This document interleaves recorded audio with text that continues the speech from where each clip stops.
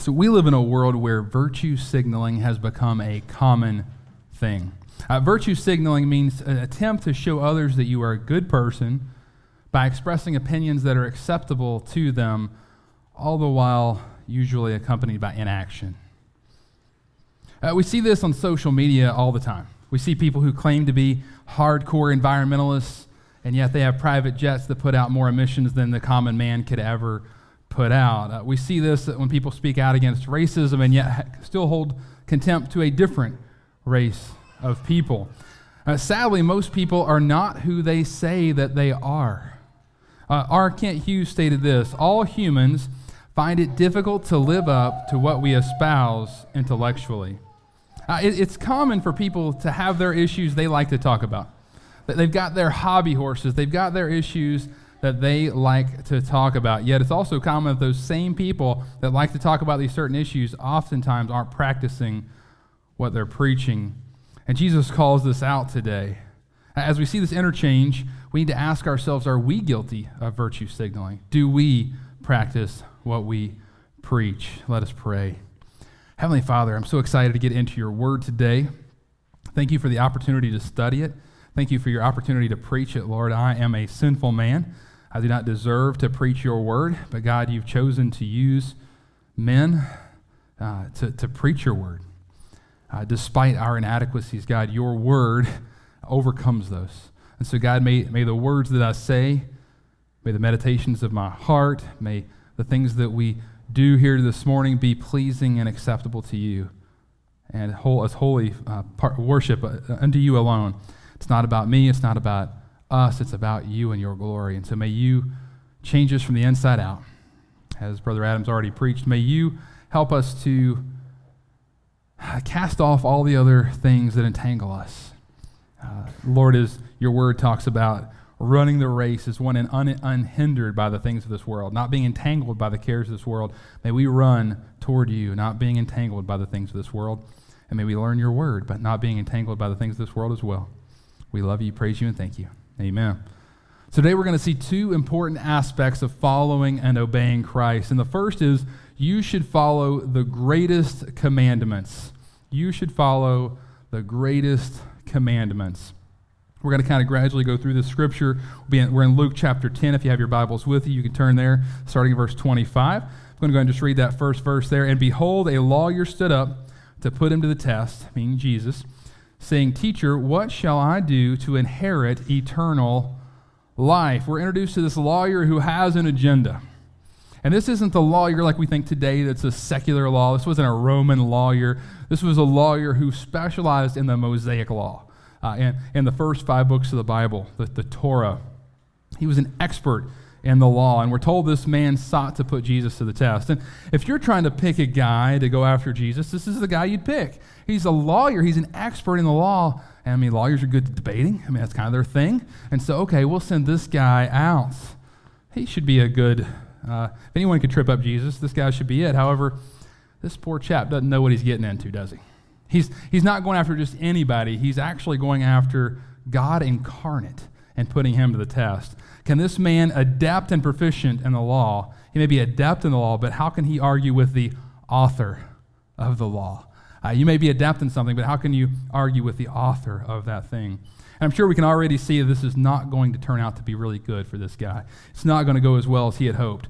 So this lawyer asks a difficult question. What can I do, or what shall I do to inherit eternal life? By eternal life, he's asking, how can I avoid judgment? How can I avoid the judgment to come? How can I be saved? And this is a common question we see come up in the book of Acts, chapter 2, 37, and also in 16:30. We see it multiple times. People want to know how they can be saved from the wrath to come, from the judgment.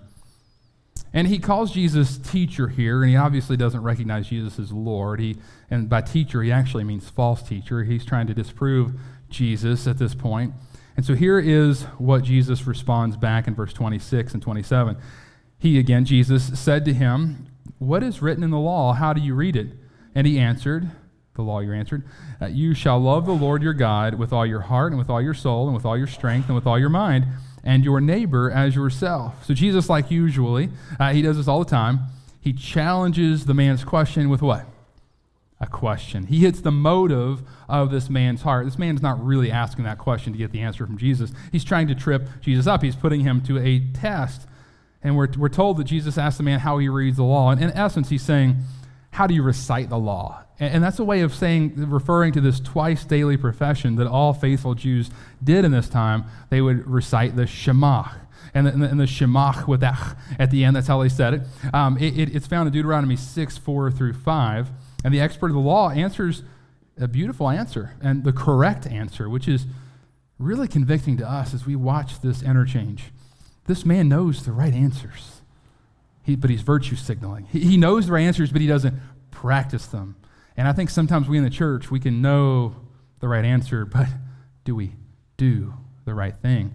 We may know we're not supposed to do this. We're supposed to think this way. We're supposed to love our neighbor as ourselves, but do we really do that? And I want us to really think about that as we watch this interchange. And this man, he answers in a very beautiful way. In summary of the law, we see that we should love God with all of our being. This first part here, we should love the Lord with our God with all of our heart, meaning emotions and motivation. Your heart is, say, hey, they have a big heart for that. It spurs them to action. Our soul, we should love him with our eternal self. That's the part that doesn't pass away. It lives forever. Our strength, our energy, our physical ability. We need to love the Lord with our bodies, with our energy and strength. And finally, our mind, our consciousness, what learns, how we read the Word. We love the Lord by reading his Word and memorizing his Word and knowing his Word, and we show God our love by doing that. God requires that we give him all of ourselves. Our motivation, energy, consciousness, and eternal being should all be dedicated to him. And this man also says the second greatest commandment that Jesus spells out in Matthew 22:39 as well. He says that we should love one's neighbor as oneself. And we're going to exposit into that as we get into the Good Samaritan parable that we're about to get into in a moment. But I want to take a quick note and the violence that's been done to this scripture and that second greatest commandment. I can't tell you how many times I've heard pastors preach we should love ourselves.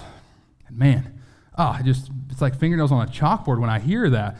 We should love ourselves so that we can love others. And no, this is not talking about loving people like you love yourself. Love people instead of loving yourselves. Love God instead of loving yourselves. Because my friends, people are lovers of themselves naturally. And you're like, well, what about that person that's depressed or that person? No, that's self-love. It's still self-love. Self-depreciating ideas and, depression, anxiety, all that, it's still focused on here. I don't mean to beat people down that struggle with those things, but we need to call it what it is. It's sin. It's still self-focus. It's still all about me and how I feel and how that makes me feel and how those things are still inwardly focused. So the problem is not that we need to love ourselves more. Now, people love themselves. Even if they have bad thoughts about themselves, they still are focused on themselves. They're still showing love to themselves. What we need to do is love God more than we love ourselves and how we feel. We need to be more focused on his will and how he feels about things and not how we feel about things. We need to be more focused on how other people are instead of ourselves. And so the true teaching here is not self-love. No, we're not lovable in ourselves. We are sinners. But God is perfect, and so we can love him instead of ourselves and in place of ourselves. We will care for ourselves. That's not a problem people usually have. It's more of loving God first and others second. Only then can we see ourselves in the correct light. We are primarily servants of God and secondarily servants of others. So what is Jesus' response to this man's correct answer to his theological question? And he said to him, "You have answered correctly. Do this, and you will live." And, it sounds like, this is a peaceful answer. The lawyer's going to go about his way. It's been a successful interchange for him. They both come out okay. But what we miss in this is that do this and you will live. That do this is continually doing. It means that you're perfect. It means that you always love the Lord with every part of yourself. It means that you always love your neighbor with every part of yourself. And so this is a really heavy answer. And we miss that in the English sometimes. This is really heavy, and we can see in a moment that this expert of the law was truly virtue signaling. Jesus wanted the man to feel the whole weight of that law and say, okay, yeah, if you keep it all, you'll have eternal life. You keep every single dot of the law. You love God with everything. Don't sin against him. You love your neighbor as yourself. Then, your righteousness will get you to heaven. Obviously, we know that's a weight that none of us can bear. Praise the Lord, Jesus didn't leave us there because we can't either. But the law is still perfect. We were talking about that during growth group, our Sunday school before church. There's no problem with the law. The problem with us, we're broken. The law, it wasn't that the law had any deficiencies. It was the people have deficiencies, and we can't keep it. And the law was meant to be a schoolmaster, to let us know, you're not perfect. You are fallen. Things are wrong. And we're to feel that weight even today so that we turn to Jesus, the author and perfecter of our faith, not ourselves. But who can keep the law of God perfectly anyway? Even those who are amazingly rigorous will still fall at times. James, the half-brother of Jesus, would go on to write a really hopeless statement for those who thought they could be perfected by the law. James 2:10, for whoever keeps the whole law but fails in one single point, has become guilty of all of it. And obviously, if we're honest with ourselves, we know that we don't only fall from one point, we fall multiple points every day. So you add that up, we're not anywhere near just one. What a weight there is here. Who can stand under such a terrible weight?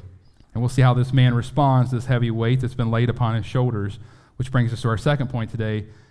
You should follow the greatest commander. So let's get into verse 29. You should follow the greatest commander. The man answers back with the following in verse 29. But he, desiring to justify himself, said to Jesus, and who is my neighbor? Well, first off, I want us to see here that this man in his self-righteousness thinks that he actually loves God with all of himself. So he gets to the neighbor part because he thinks he's doing the first part pretty well, which just shows his blindness to his own sin already. Do we really love God with every part of us? I doubt it. But he's dead set on justifying himself. He refuses to be humbled and bow down in repentance and faith and say, I am unworthy. I am not righteous. Instead, he turns to his good old friend, legalism. Don't you love legalism? He's a lawyer, and so legalism's kind of his specialty. Let's try to figure out how I can weasel around this, and let's look at definitions of words.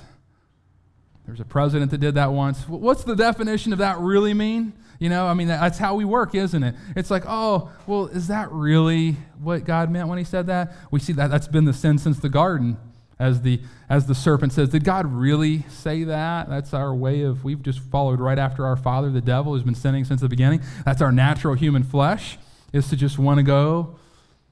Is that really what it is? Is it really a sin to look at that?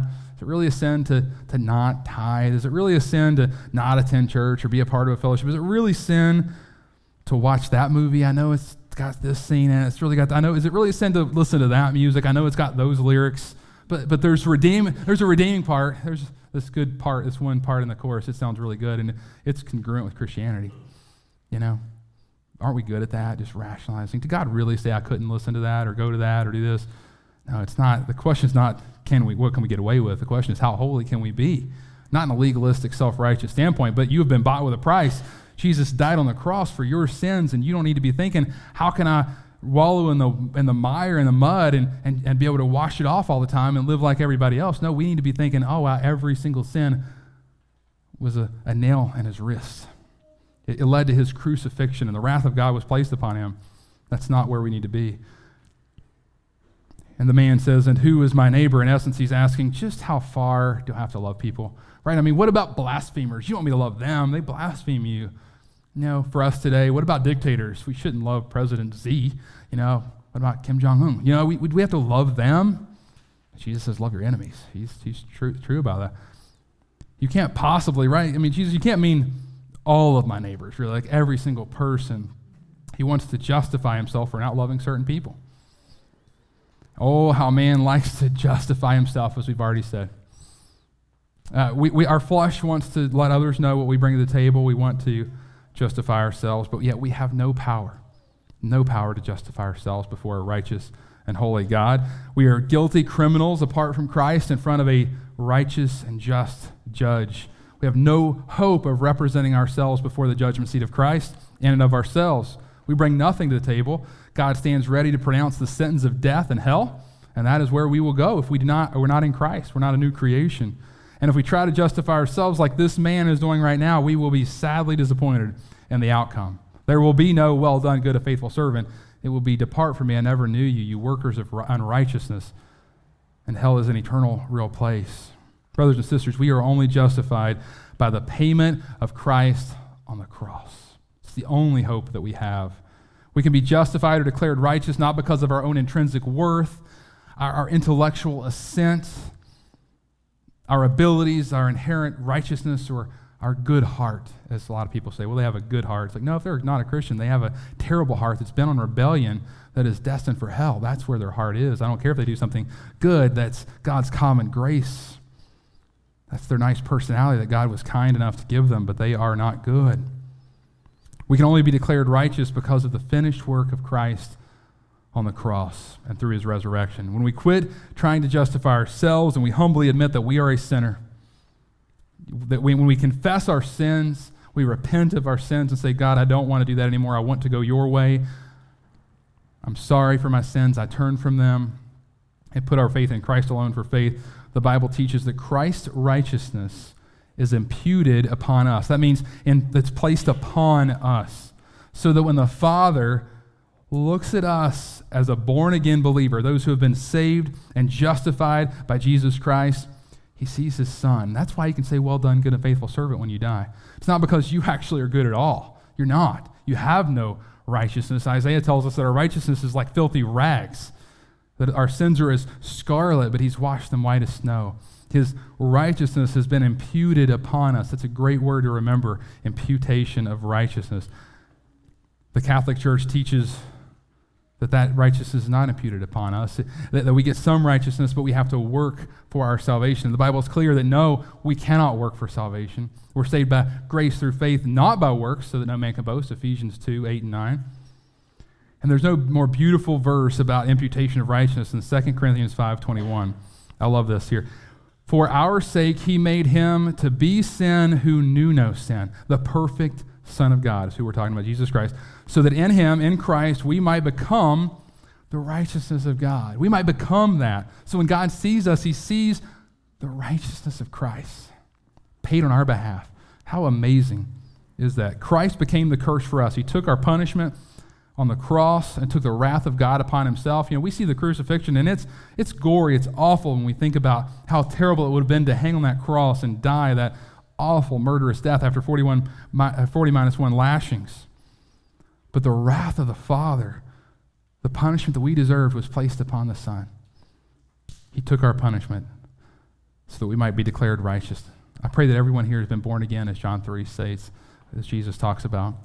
There's no more important thing in your life, no more important decision than putting your faith and trust in Jesus Christ and being declared righteous through his work on the cross. Well, since this lawyer's refused to humble himself before Christ, Christ is going to do some humbling for him through a parable. And that's where we get into some of the meat of our message today. So let's look at verse 30.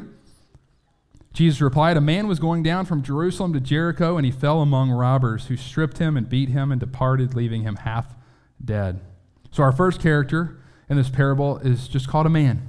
He's a man. It's often assumed that he is a Jew. He probably was a Jew if we're kind of looking at this. He's coming from Jerusalem to Jericho, and we're giving this idea that he's going down because everywhere you go from Jerusalem is down. In fact, if you look at the map that we have here, Jericho is around 18 miles. I think it's east-northeast. So if we're looking here, there's Jerusalem. Jericho's the one in red there. And you're looking at there, what you don't see here is that there is a 3,300-foot decline over those 18 miles, walking downhill. Now, going the other way would be a lot worse, but this is still a pretty crazy descent. So that's why it says going down to Jerusalem, or from Jerusalem. And because of this difficult wilderness-like terrain, there's some desert there, there's some wilderness, obviously.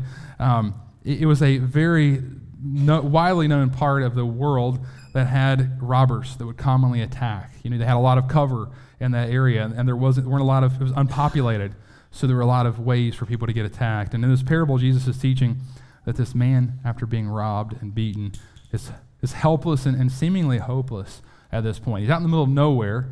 It's kind of like being on the side of the road on a country road in the middle of West Virginia that only 2 cars pass a day, and you're broken down, and you're over there like, you just got beat up and robbed, and your car's doesn't look real good for you. Maybe somebody might not come for 12, 14, 20 hours. Who knows? You may not make it. And that's where he's at right now. He's not in the best of situations. And just when the story seems hopeless, we're introduced to our next character, and this is the priest. He is the second character and the first man with the ability to intervene, the priest. So let's read verse 31, and I'm going to stop mid-sentence. But now by chance the priest was going down the road, and when he saw him, I'm going to stop right there. So I'm going to hold off on finishing this because what do you think the priest did? Now many of us have heard this account, so we kind of know what's coming. But just think about a priest. These people that are listening to Jesus tell this account. I mean, obviously they're thinking, yeah, and he stopped and he did this because he's the priest, right? I mean, of course he would do it. He's a holy man, and I love how Jesus says by chance. Don't you love that? Like, God is sovereign. He knows it's not really by chance. It's kind of a tongue-in-cheek thing there. And we're introduced to this first possible hero, the priest. He comes and he could be the guy that rescues this man. And we're told that he's a priest, which means he's the lineage of Aaron, Moses' brother. He comes from a good line. He's a man of the cloth, as they would call him. This man, of course, would stop by and help this gentleman. He's a holy man. He knows the word of God. He actually knows it intimately, and so he would know this verse in Leviticus 19:34, part of the law. It says, "You shall treat the stranger who sojourns with you as the native among you, and you shall love him as yourself, for you were strangers in the land of Egypt. I am the Lord your God." This priest might not know this man, but he's told, you should be kind to strangers. You should help them. You should be hospitable. So of course he's going to do it, right? No. We read the rest of that, and it says, when he saw him, he what? Passed by on the other side. Don't you love that? Not only did he didn't even give a good look. Like he's like, I'm going over here. I'm going over here now. I don't want to get dirty. And we don't know why. We're not told. Jesus doesn't tell us why this man passes by. A lot of people, they have their ideas, but we understand this is sinful and unmerciful, and our hearts burn within us because of the injustice of this man that should know better, that's not. And we don't know whether it was because of cleanliness issues. He was afraid maybe the guy's dead, and if I touch him, I'm going to be unclean for 7 days. Other commentators say, well, maybe he didn't want to get robbed himself. He's like, well, they might still be back there waiting for somebody else. Or maybe he just don't want to get his hands dirty. He didn't want to get dirty. Sometimes you have that. We don't know exactly why he wasn't a good neighbor, but we know that he wasn't.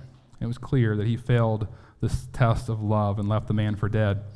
But maybe our next character will do better. So now we're the third character and second man with the ability to intervene is the Levite. The Levite.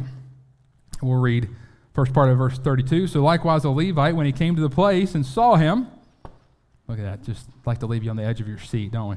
So surely this Levite is going to come through. I mean, the priest, really disappointed in that, but then this Levite, all priests are Levites, but not all Levites were priests. The priests were descendants of Aaron, and from that lineage, but all the other Levites were non-Aaronic people from Levi that were Levites, and they were to do liturgical readings and care for the temple. They had a good grasp on the understanding of the law as well. They were a holy people set apart for the temple. And we're told actually when he came to the place and saw him. So whereas we saw the priest doesn't really say that he came to the place at all. Like he kind of was like saw him from afar, and he's like, I'm not going anywhere near that. Now the Levite, we almost are told that he comes to the place. It's like he gets a little closer and looks. We're not told that he touched or really stepped in, but maybe he will intervene. He gets a little closer, but what does it say here? After seeing him, he passes again by on the other side. After he sees, gets a little closer than the priest did, but he still books it along the other side. Wow. It's been pretty depressing. This is a pretty depressing parable so far. We're 0 for 2, and this is like the cream of the crop when we're looking at Israelite piety. Those that know the law, they supposedly know the Lord. Obviously, we don't think that they probably do well. But this man lay dying, and 2 chances have come on this country road that nobody ever passes. What are the chances that 2 people have gone by? And he's 0 for 2. And now we come to our final character we're going to talk about in a second. Let's go ahead and wait 1 second there. The listening audience was ready. And who do you think that they were expecting as this third character here? They were expecting the Israelite common person, the working man. Kind of like today, it'd be like the middle class. The modern version of this parable would be, the politician came by and said, no, I'm not. Then the billionaire came by. Oh, no. But then the coal miner, he came by and he stopped and helped him. And these people are ready for this victory. Like, this is going to be a great story, because the Israelites weren't necessarily pleased with their religious leaders. When you ask the average Israelite, they knew that there was corruption, that their dealings with Rome that compromised how they did things and took advantage of the people. And so some listening might be on the edge of their seat for this great story about how the cloth was ruined of Israel and how Jesus was going to fix it. Yeah, I'm sure they were ready for that. But far beyond their imaginations and what they were considering, we're now introduced to our fourth and final character, and the third man with the ability to intervene, and he is a Samaritan. Let's read verse 33. But a Samaritan, as he journeyed, came to where he was, and when he saw him, he had compassion. He didn't pass by on the other side like the other ones did he? He had compassion. What a Samaritan. Could you imagine the gasping of the people listening to this account, listening to this parable? Like, what? A Samaritan? The priest and the Levite passed by on the other side, and a Samaritan's going to be the hero of this story, Jesus? What is wrong with you? I mean, we discussed Samaritans a couple of weeks ago. They were hated by the Jews, and they hated the Jews as well. It was a mutual hatred. And the Samaritans refused to recognize Jerusalem as the place that they were to worship. They made their own place in Mount Gerizim where they would offer sacrifices. It was well understood that this man was going from Jerusalem to Jericho. And because he was going from Jerusalem, they hated Jerusalem. They rejected Jerusalem. We saw them reject Jesus because his face was set upon Jerusalem just a couple of weeks ago. And so this man was coming from Jerusalem most likely because he had either worshipped or sacrificed or had a feast. And that's more likely because we've had, after he's on his way back, who's come by right after him? The priest and the Levite. So there was probably some type of religious thing that just happened, and now they're heading back.